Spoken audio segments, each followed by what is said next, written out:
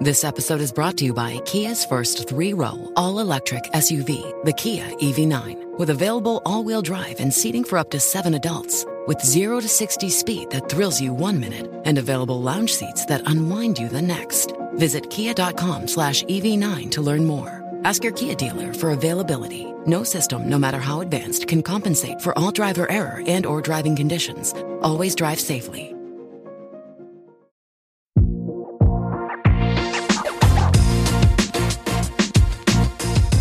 Behind the Knife, the surgery podcast. Relevant and engaging content designed to help you dominate the day.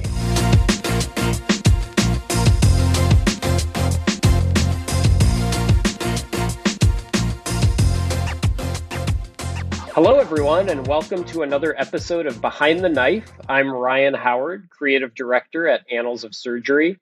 And today we have another episode of our Annals of Surgery Journal Club series where we discuss new and impactful papers from the journal. Today we're going to be talking about the intersection of the environment and surgery with a great new paper entitled Empowering Surgeons, Anesthesiologists, and Obstetricians to Incorporate Environmental Sustainability in the Operating Room. We're lucky to be joined by two of the paper's authors, Dr. Elizabeth Yates and Dr. Louis Duen. Dr. Yates earned her medical degree from the University of Michigan Medical School. She's currently a general surgery resident at Brigham and Women's Hospital, where she's now completing 2 years of protected research time at the Center for Surgery and Public Health, while also pursuing a master's in public health focused on occupational and environmental health. She conducts interdisciplinary research examining the interface between surgery, sustainability, and climate change. Dr. Nguyen is a vascular surgeon at the Brigham and Women's Hospital and associate professor of surgery at Harvard Medical School. He earned his medical and business degrees from the University of Chicago, completed his general surgery residency at Barnes Jewish Hospital in St. Louis, and completed a vascular surgery fellowship at the Brigham as well. He also currently serves as vice chair of digital health systems in the Department of Surgery.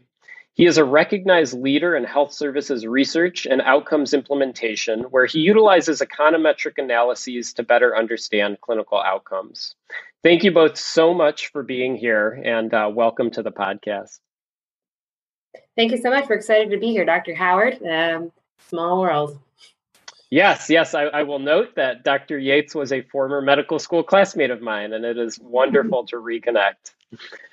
All right, so I'm going to jump right in. And I think, just kind of as a first question to start off, can you tell us what your motivation was behind this paper? Obviously, it was a big review of information that's out there on, really kind of a cutting edge topic in the field. So what made you want to tackle this topic, and what are you hoping that readers take away from it now that it's in publication? That's a great question. Thanks so much for kind of letting us give a little bit of background. And it's actually convenient that we mentioned that we went to medical school together, because my interest in the topic definitely developed there at the University of Michigan. I came into medical school really interested in the division of resources across our country and how that propagates disparities, especially in the health fields. And at the same time, coincidentally, my brother was an undergrad studying environmental science. And so I started to have this recurring thought process of thinking about how climate change and the environment really impact the outcomes for our patients. And then on the flip side, how our delivery of healthcare does impact the environment in which we live and does contribute to the problem of climate change. And I knew going into residency that I really wanted the opportunity to make a bit more of a research focus in that area and make those concepts that were being discussed in academic fields more accessible to a surgical audience, because I really think we have the agency within healthcare to tackle and achieve tangible action on these issues. And I'll add that, Liz and other people in her generation been very informed about environmental impact. But the rest of us, especially those who work in medicine and surgery, don't think of it. We don't make that connection naturally until recent times. And so I think one of the perspectives I add to the paper is the fact that, for us who are perhaps non-believers or slow to believe in some of these things, and especially our impact, the paper also addresses the fact that we clinicians are busy and we have these other responsibilities. So how can we incorporate environmental sustainability, do it well, but still, of course, take care of our patients, which is the first goal. So it's a paper that doesn't just wave the theoretical flag, but understands the practicalities of some of the implementation. Yeah, and that was actually something I'll say that stood out front and center was, you had this framework and these steps really to address this, at an institutional level, at a local level for anyone who picks up the paper and reads it.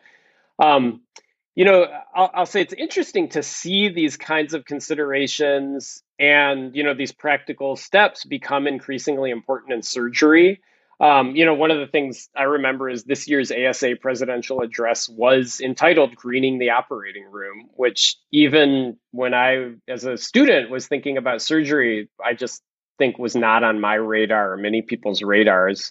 So clearly environmental sustainability is garnering more attention. Why do you think it's generating attention specifically in surgery? Obviously, it's got, worldwide attention, but I guess what's the call to this in the surgical field? Why do surgeons need to pay attention to this?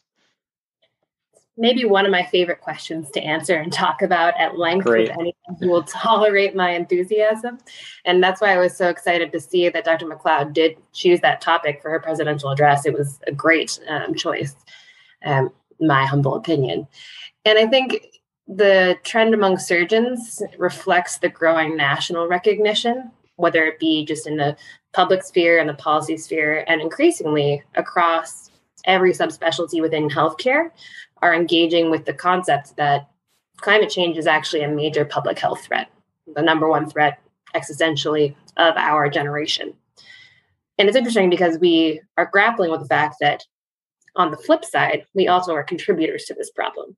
So although we treat the subsequent effects of the challenges that climate change poses to our patients, we also contribute emissions. The most recent estimates, and we can certainly provide you any documentation you want, but is about 9% of all carbon emissions in the US come from the healthcare system. And in fact, ORs specifically, why surgeons should care, unsurprising to most of us, are very energy intensive, about 3 to 5 times more per patient hour in the OR than someone staying on a ward. And so as surgeons, we're culpable in this problem, but it also gives us agency to lean in and identify solutions. And that was really the goal of this paper, to kind of identify the issue, but also empower people to take action. Yeah.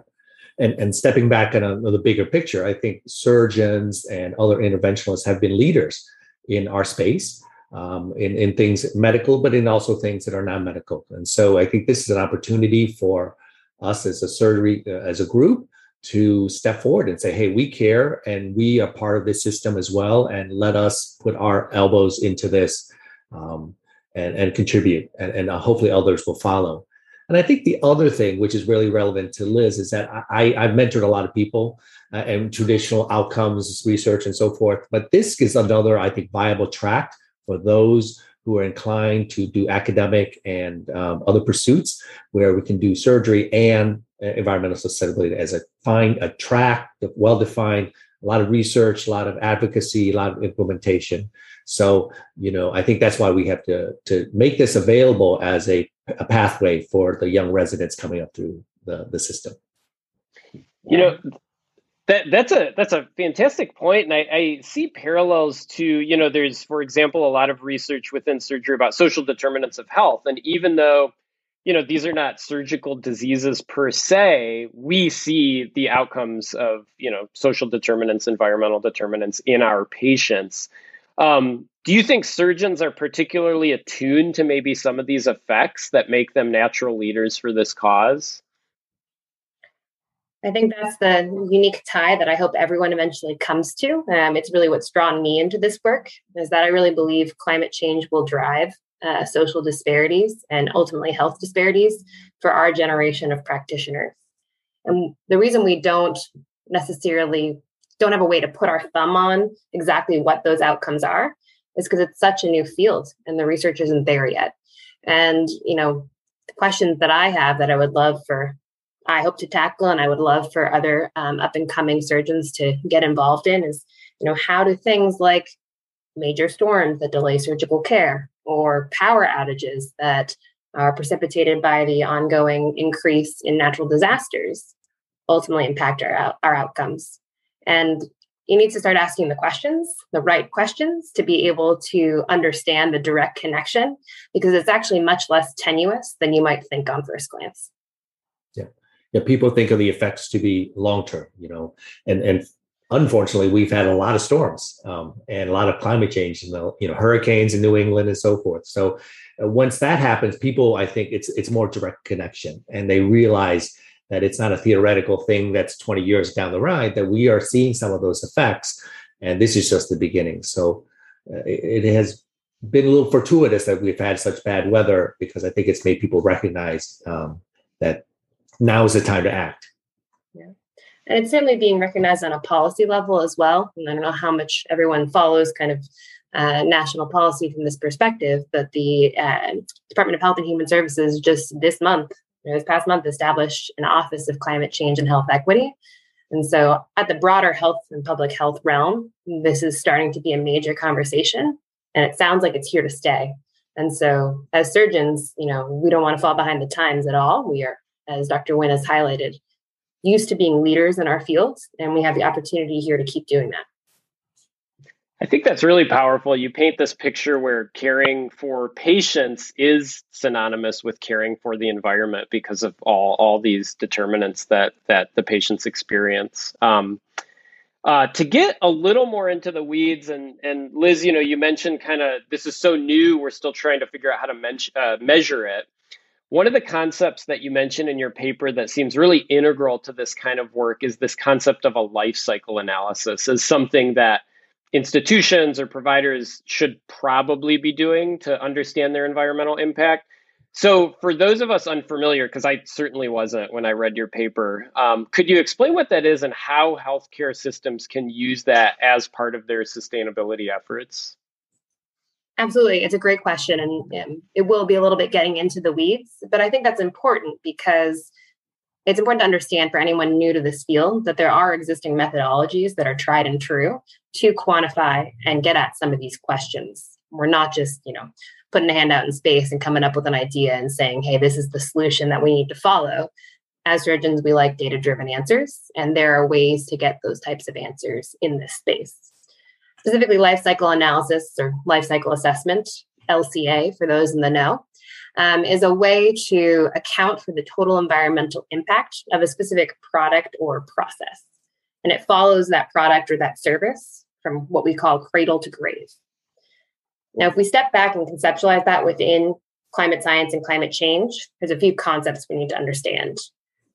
I think most people recognize that climate change is driven by the release of greenhouse gases into the atmosphere, most commonly carbon dioxide or CO2. And those gases retain heat within the atmosphere, and that increased heat energy is responsible for all the downstream effects, like increased natural disasters, precipitation, heat waves. And there's a lot of other issues that come along with that. When we burn fossil fuels that release those gas emissions, we also create pollution. We have environmental degradation that are not typically considered climate change per se, but are environmental impacts. And a life cycle assessment actually looks at every type of environmental impact, not just the carbon emissions. It is a standardized process that's actually defined by the ISO. And it really allows you, like you said, to document for each product or each service that you're providing, what is your environmental impact? And for an example, I think about it a lot when people ask me, and I get this question a lot. So are single-use devices really that much worse, right? Is it so bad that I'm throwing these away? It feels terrible. And the answer is you'd have to do an LCA to find out and compare the two different options. Because when you think about it, a single-use device is typically made from plastics and then packaged in plastic packaging. Anytime you make plastics, that's essentially a very heavy fossil fuel intensive process. Plastics are basically fossil fuels in solid form. And then not only do you need to make that device, it gets transported, it ends up in your OR, and then it gets disposed of, transported to some sort of landfill. Doesn't feel good because it's going to last for a long time. But on the flip side, our multi-use devices often require even more intensive production. They may, on the front end, use more fossil fuels. And then their cleaning process may also require intensive energy, especially if they're very intricate devices. And when we say multi-use, they're not here forever. Some devices can be used 20 times, some can be used 40, but it's not a forever option, especially with constantly evolving technology. And so it's constantly balancing that cradle to grave approach that allows us to really provide the best answer to that type of question. And without LCA, we wouldn't have that opportunity. And is that, I'm curious, these LCA processes, is this something that a healthcare system would have a division or a department pre-existing that could do this for them, or would they have to bring in consulting to do that? Because it seems like, the benefits they could reap from that, just understanding like what is their footprint, could really change practice. Yeah, if I ran a hospital, we'd have a department for it, but it's not common at this point in time. There certainly are academic researchers who are well known and have built their academic careers on this specific type of research. And increasingly, they've engaged with surgeons to answer questions like laparoscopic versus open, single use versus multi-use for specific procedures. But more commonly, especially in the corporate world, you're looking at a consulting service that does this regularly. And the nice thing is when you've done it once, it becomes a little bit easier. And then you can actually build databases of different products to give you an estimate of what different types of products kind of have as an environmental impact. And it would be great if in the healthcare industry, we could build a database where we could go and check and make a choice in our purchasing process about which one is better for the environment, single versus multi, washable drapes versus disposable ones. These would be great questions to answer consistently. That's great. I guess staying on kind of the measurement theme, I've also seen carbon emissions frequently measured, and there's these different scopes, I guess I understand, of carbon emission measurement, which seems like another central part of the work to reduce institutions' carbon footprints, right? They need to measure this, but there are all these different levels to it. So I guess what are the different scopes of emissions, and how does that factor specifically into the work that a healthcare system might want to do to start addressing their carbon footprint? Yeah, I think of it as, in comparison to LCA looks kind of the microscopic single process, and scoping is a bigger institutional level option. You and I might be interested in the very specific life cycle assessment of the procedure that we do. A hospital would be more interested in the scope assessment. And when you talk about it, the other difference is that an LCA process will look at every environmental impact, water use, land degradation, and carbon emissions.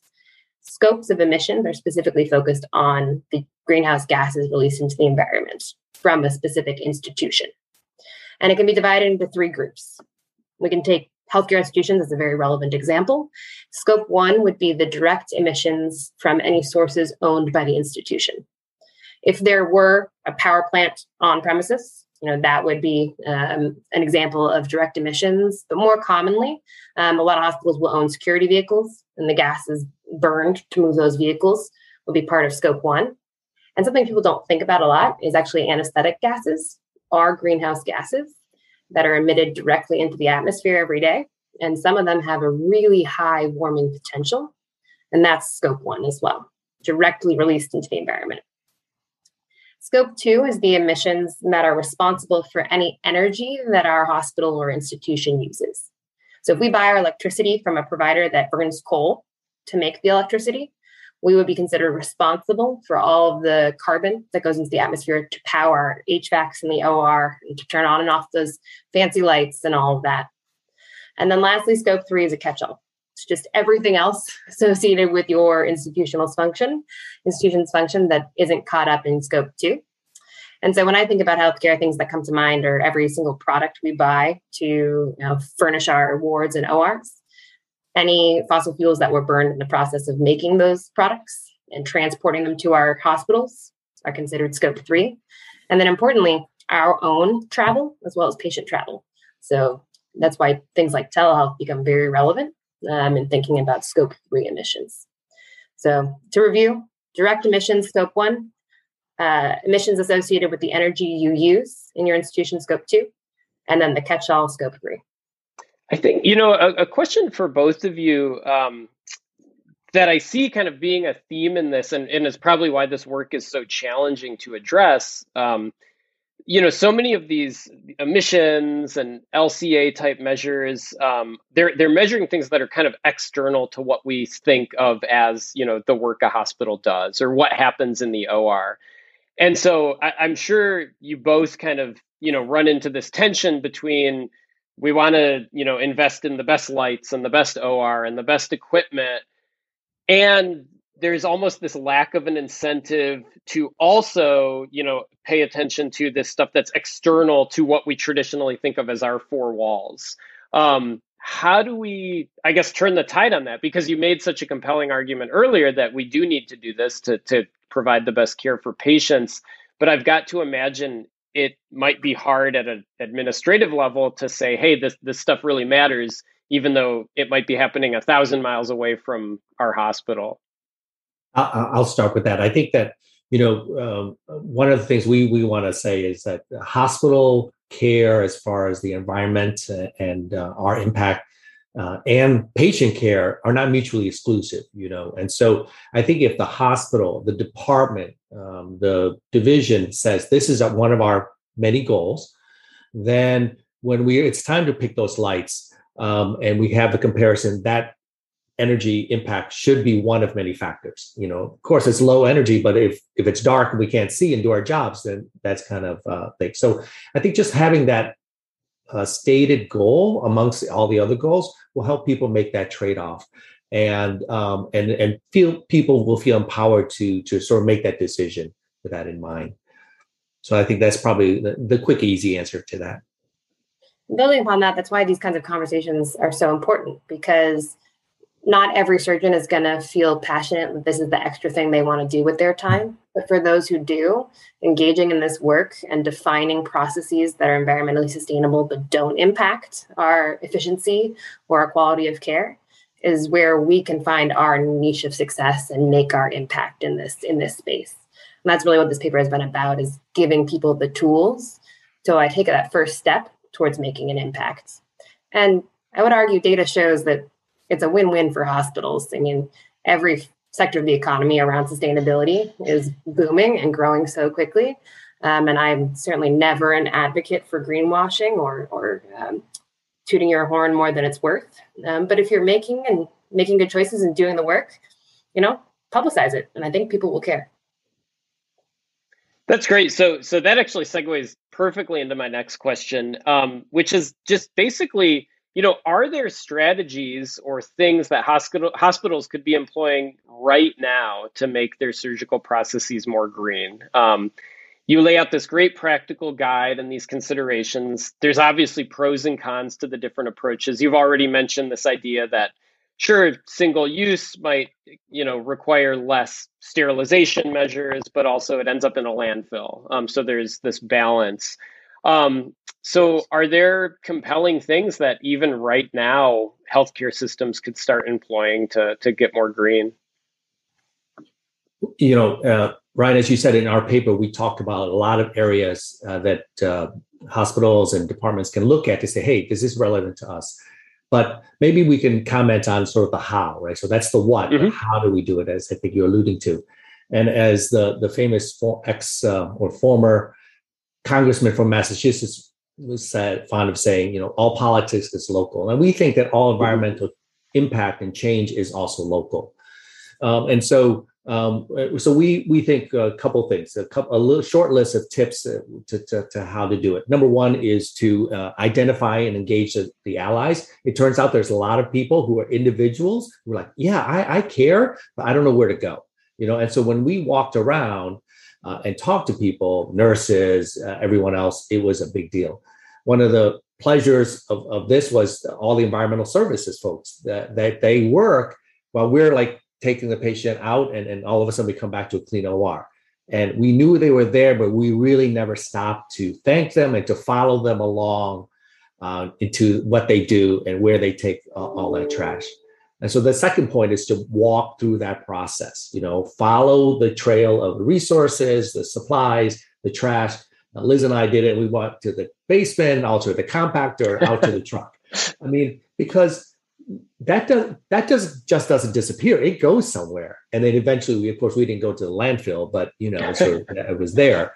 So we would encourage people to walk through the process and with environmental eyes, to think about the lights and everything else. And you'll probably quickly identify some things that you could at least question about. Thirdly would be to start with simple interventions. Everyone wants to solve the world in one big swoop. And I think it's hard. And again, trying to make a meaningful impact without disrupting all the patient care and all the patient safety. So I think there's some ways you can make really good interventions one at a time, like the biggest things, a low-hanging fruit, and then get people excited about it. All of a sudden, people are like, oh, I heard you're doing this. How can I get involved? And it becomes a bigger and bigger thing and a systems process. Education is another one. People just don't know.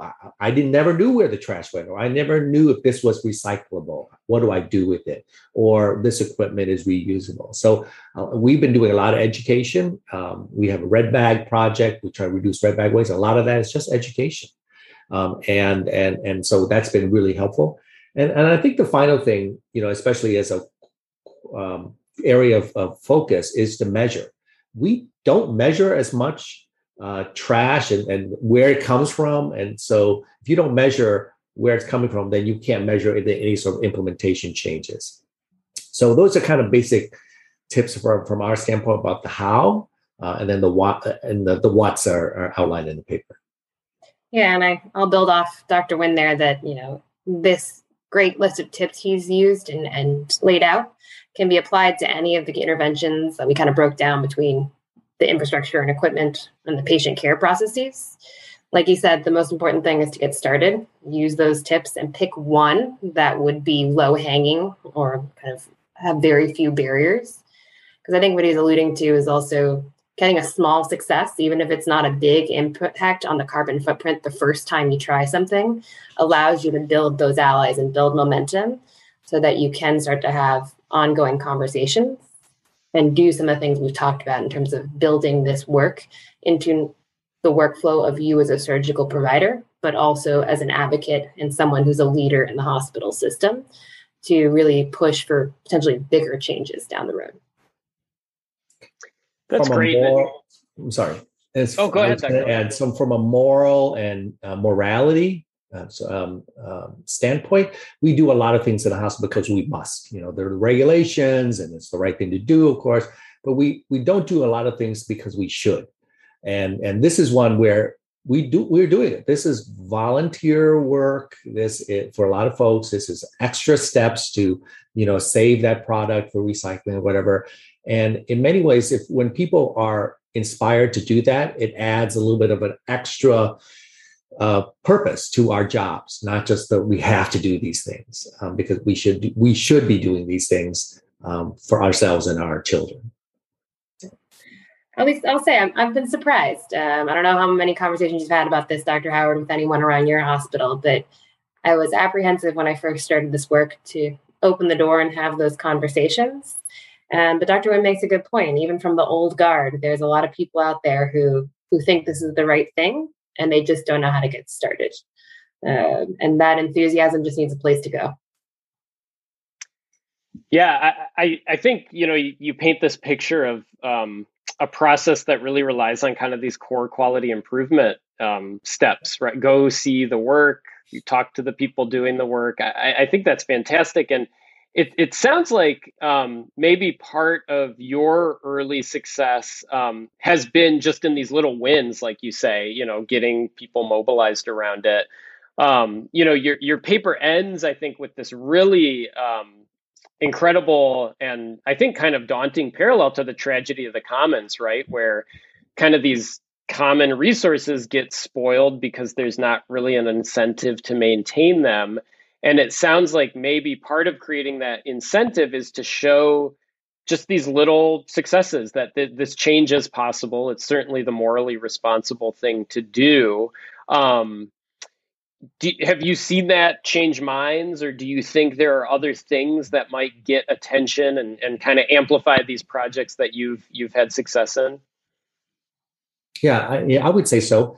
And thank you for bringing up the tragic comments in our paper. It's obviously a favorite topic of mine. And for those listeners who aren't aware, it's the issue. It was actually an economics paper written about this theoretical field, a common field where people would bring their cows. And over time, people would bring more cows and would chew up the common resources. And no individual was motivated to restrain himself because no one else, he could not depend on others to restrain themselves. He would be harming himself by doing so. And the environmental care process is like that because we are individuals, small contributors, but if everyone did that and ignored it, because we didn't think it mattered, then the whole system would break down. It's a shared resource. So I think that's an important part because if you understand, well, why aren't people doing these things? We have the science. We understand. Why aren't we behaving like we should? It's because of this behavior economics problem where no one thinks they are empowered to do it and that they would make a big impact. So I think we put that in because we recognize that. And that's one of the key steps to changing behavior. Is just say, well, the solve the tragic commons problem has a lot of published theories and practices. But for us, it's like you can make a difference, or we as a group can make a difference. And we are going to shepherd our little commons, which is our ORs, in a way that everyone has agency, everyone has input, and that we're going to do our part. And hopefully, and demonstrated by this paper and this podcast, other people will follow suit in their own little commons and spread the word. And then together, that's how we can make a difference. It starts with one individual. There are so many ways that you can think about climate change and apply different concepts. Dr. Nguyen's experience in economics and behavioral economics has been so valuable to our efforts here at the Brigham. I do also want to call out, though, kind of similarly couching climate change in different lenses, that this paper and a lot of the work we do in our institution does also have a lens and a mindset towards global surgery. We're talking a lot about the domestic high-income country experience in this paper, but we've had contributors to this paper as well as collaborators across the academic space who really highlight the fact that when you step back, climate change is not just a national problem, it's a global problem. And as we try and need to scale up surgical infrastructure globally, we could see this problem recreated in many developing countries. If they develop just like us, they're going to end up being 10% of their national emissions. But I actually try to challenge people to flip that on the head and recognize and name this tragedy of the commons. That, no one's really incentivized to do anything individually because they don't feel like they are going to benefit or they're going to make an impact. But if you name it and you identify that as a logical fallacy, then we can maybe flip the narrative and start to talk about why it's important for high-income countries to support the scaling up of sustainable surgical infrastructure globally and allow developing countries to actually become leaders in this space. It's a lot easier to build green infrastructure from the beginning than it is to retrofit the old stuff that we've got going right now. And I really do think, applying these interdisciplinary concepts, whether it come from behavioral economics or from global surgery, we're going to need to tackle those problems from so many different angles that I'm sure we haven't even thought of in this podcast. So if people out there have different perspectives on it, it's something that needs to be shared, written about, and talked about more. Yeah, and I'm curious, just to maybe put a point on it, if you have seen or participated in examples of successful sustainability initiatives, things that have changed either locally or as part of a global surgery effort, or just anywhere that have been inspiring examples of successes in this area. I mentioned at the start that one of Liz and I's major projects is what we call watching our waste. And the initial one was the reduction of the red bag waste. And so, again, the logic is that, hey, the bag is open, we're all busy, we're vascular surgery, we're kind of a little bloody. So we take our stuff off and we hit our trash into the first available can. In reality, when we educate people, we realize that not all of that needs to be in there, and the cost of it and the processing of it. And so we are working with behavior economics to do little nudges so that the can that's most convenient is not the one with the red bag. Or we don't even open the red bag for many of the cases, so that there's no sort of temptation to do that. So that work is ongoing, and we hope to share that in publication sometime soon. Yeah, and I think that, what is a successful intervention? Definitely, especially in the nature of really following the model of QI, identify the problem, identify the intervention, measure and share, and then replicate. We really do want to apply those principles to this kind of work and encourage anyone else who's interested to do the same, because people are starting to engage in it. But for us to do this in the best way possible, going a little slower and being rigorous and measuring pre-post outcomes, really thinking about the financial cost and benefit as well from every angle is so important. And for better or worse, the lingua franca of surgical practice is peer-reviewed publications, and making sure that the type of work you're doing and the interventions are at that level of rigor so that they can be shared and then replicated by people across the country has real value to it. And that's our hope as well. No, I agree. And I certainly at Annals, that is a cornerstone, I think, to changing practice, right? Just getting the word out there. And I think with a topic like this, like you said, that's kind of so new in the field of surgery, just showing others that people are talking about this, and that there is a path forward. This episode is brought to you by Kia's first 3-row all-electric SUV, the Kia EV9, with available all-wheel drive and seating for up to 7 adults, with 0 to 60 speed that thrills you 1 minute and available lounge seats that unwind you the next. Visit kia.com/EV9 to learn more. Ask your Kia dealer for availability. No system, no matter how advanced, can compensate for all driver error and or driving conditions. Always drive safely. How has it changed the way that both of you look at an OR? You walk into an OR, and I've got to imagine that you now have a very different conception than most of us have when we look around at the set that just got opened and the laparoscopic tray and like you said, even the waste bags and the different types of those. Sometimes I incorrectly use the linens bag or the scrubs bag or the trash bag. So clearly I have a lot of learning to do here as well. I'll start with that one as the senior surgeon in our pair here. I think we would like to make this the new normal, So we're used to measuring efficiency, turnover time, obviously patient safety outcomes, and so forth. But add to that very important list the environmental impact, right? That the new normal, and patient care comes first, safety comes first, of course. But amongst those amiable goals, the environmental impact, so that we keep thinking about it. And we have examples, where we walk in and we nicely say, "Oh, did you know when it was a calm time? Did you know that this, it's 5 times as much to cost us? We shouldn't be doing that." And I had an example where one of the staff said, I agree, but I didn't want to say anything, and again, because he or she was, sort of not, they were in a junior position.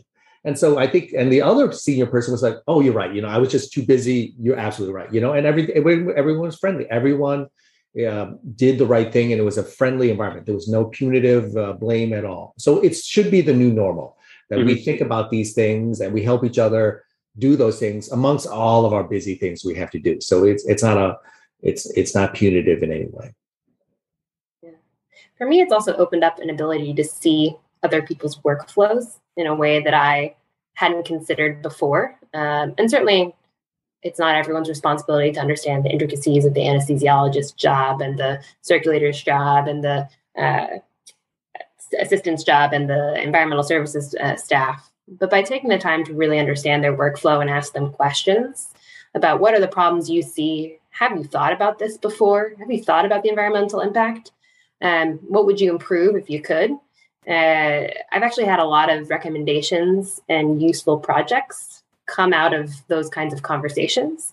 And I've even learned about things that were already ongoing in our hospital that, the tree hugger extraordinaire among the surgery department didn't even know about. I found out that one of our nurses has been pushing for a reprocessing program of our surgical devices for years, and has had some successes, but really needed a platform to stand on to increase the efficacy and use of that program. And so making sure that you see each person's agency and ability to improve things is a new perspective that I may not have taken the time to engage with had I not had this research opportunity. I get the sense even that this journey has been one of those where you kind of worry about the ability to generate buy-in. But then as you go about it, you find all these people are already kind of interested in it or have thoughts about it and are kind of natural allies. Absolutely. I mean, how many of us at home, I will say, my former program director pulled me aside once and said, my kids would murder me if I put the paper in the trash and not recycling. And yet I realize that I'm wasting left and right in my OR, and I just don't know where to start. I've been actually quite surprised because I am conscious of the unique political lens that this kind of work can be seen through. But I do believe that by highlighting the fact that climate change and environmental impacts are truly a public health issue and not a political one, we can start to redefine that conversation. And again, that's the whole point of this paper, is to empower trusted voices like surgeons in the healthcare community to do that work and shift that narrative. Great. Well, I think I want to wrap it up with maybe one more question. We've talked a lot about the healthcare system side, what we can do as surgeons, what administrators can do. But I'm really curious to how you see kind of the patient experience fit into this. And, I'm sure for even the most environmentally conscious patients, there may be some sense of, I'm about to have surgery. I want every expense, resource, ability, used for my care, which is totally understandable. And so you mentioned this increasing awareness of sustainability in general. How do you think patients perceive these efforts? And I guess, what are the important highlights that we need to make sure patients are a part of that conversation as they develop? I think that's a really important tension that people assume, maybe not see, but assume is there, that more sustainable care is somehow less. And that's what we really want to shift the conversation on and shift the narrative on, because at the end of the day, what we're trying so hard to do is to identify systems that allow us to deliver optimal care in the most sustainable way. If we're going to use all the technology that we have spent so many years investigating and developing, then we need to advocate with our hospital systems that the electricity that powers that comes from sustainable sources. If we're going to, continue to run these operating rooms that use single-use devices and have massive waste, then we need to make sure that we're optimizing our waste streams. None of that ultimately impacts patient care or care delivery, as long as we design systems that don't slow down our workflow as clinicians. And that's why I think, if you have a passion for this and want to become a leader in this space, clinician involvement is so important to make sure that patient experience isn't impacted. We're the ones who have the ability to ensure that tension is to find the middle line of that tension. We can really do that if we set our minds to it. And I'll echo Liz, but maybe from an administrative and marketing standpoint.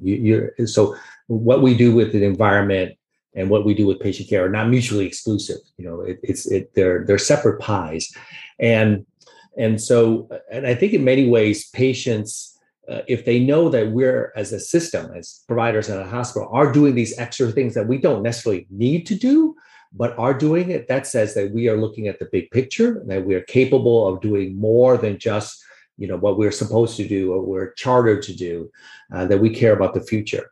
But the practicality of it is too, that this reduced costs, and that means more care for additional patients, and longer sustainability for, to run the hospital, to open new areas, new buildings and so forth, and still have a small impact on the environment. So, and we recognize that a patient is undergoing, sort of urgent care, for very serious diseases may not be thinking of that.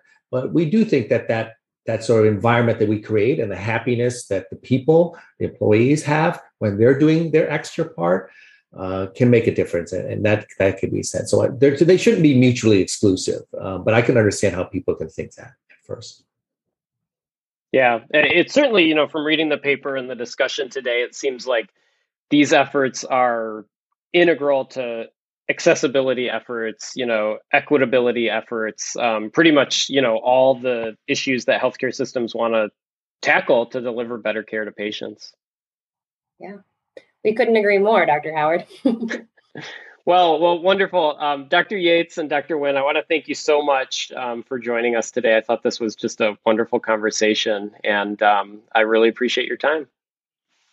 We appreciate being here. Thanks so much. Thank you for having us. Be sure to check out our website at www.behindtheknife.org for more great content. You can also follow us on Twitter at Behind the Knife and Instagram at Behind the Knife Podcast. If you like what you hear, please take a minute to leave us a review. Content produced by Behind the Knife is intended for health professionals and is for educational purposes only. We do not diagnose, treat, or offer patient-specific advice. Thank you for listening. Until next time, dominate the day.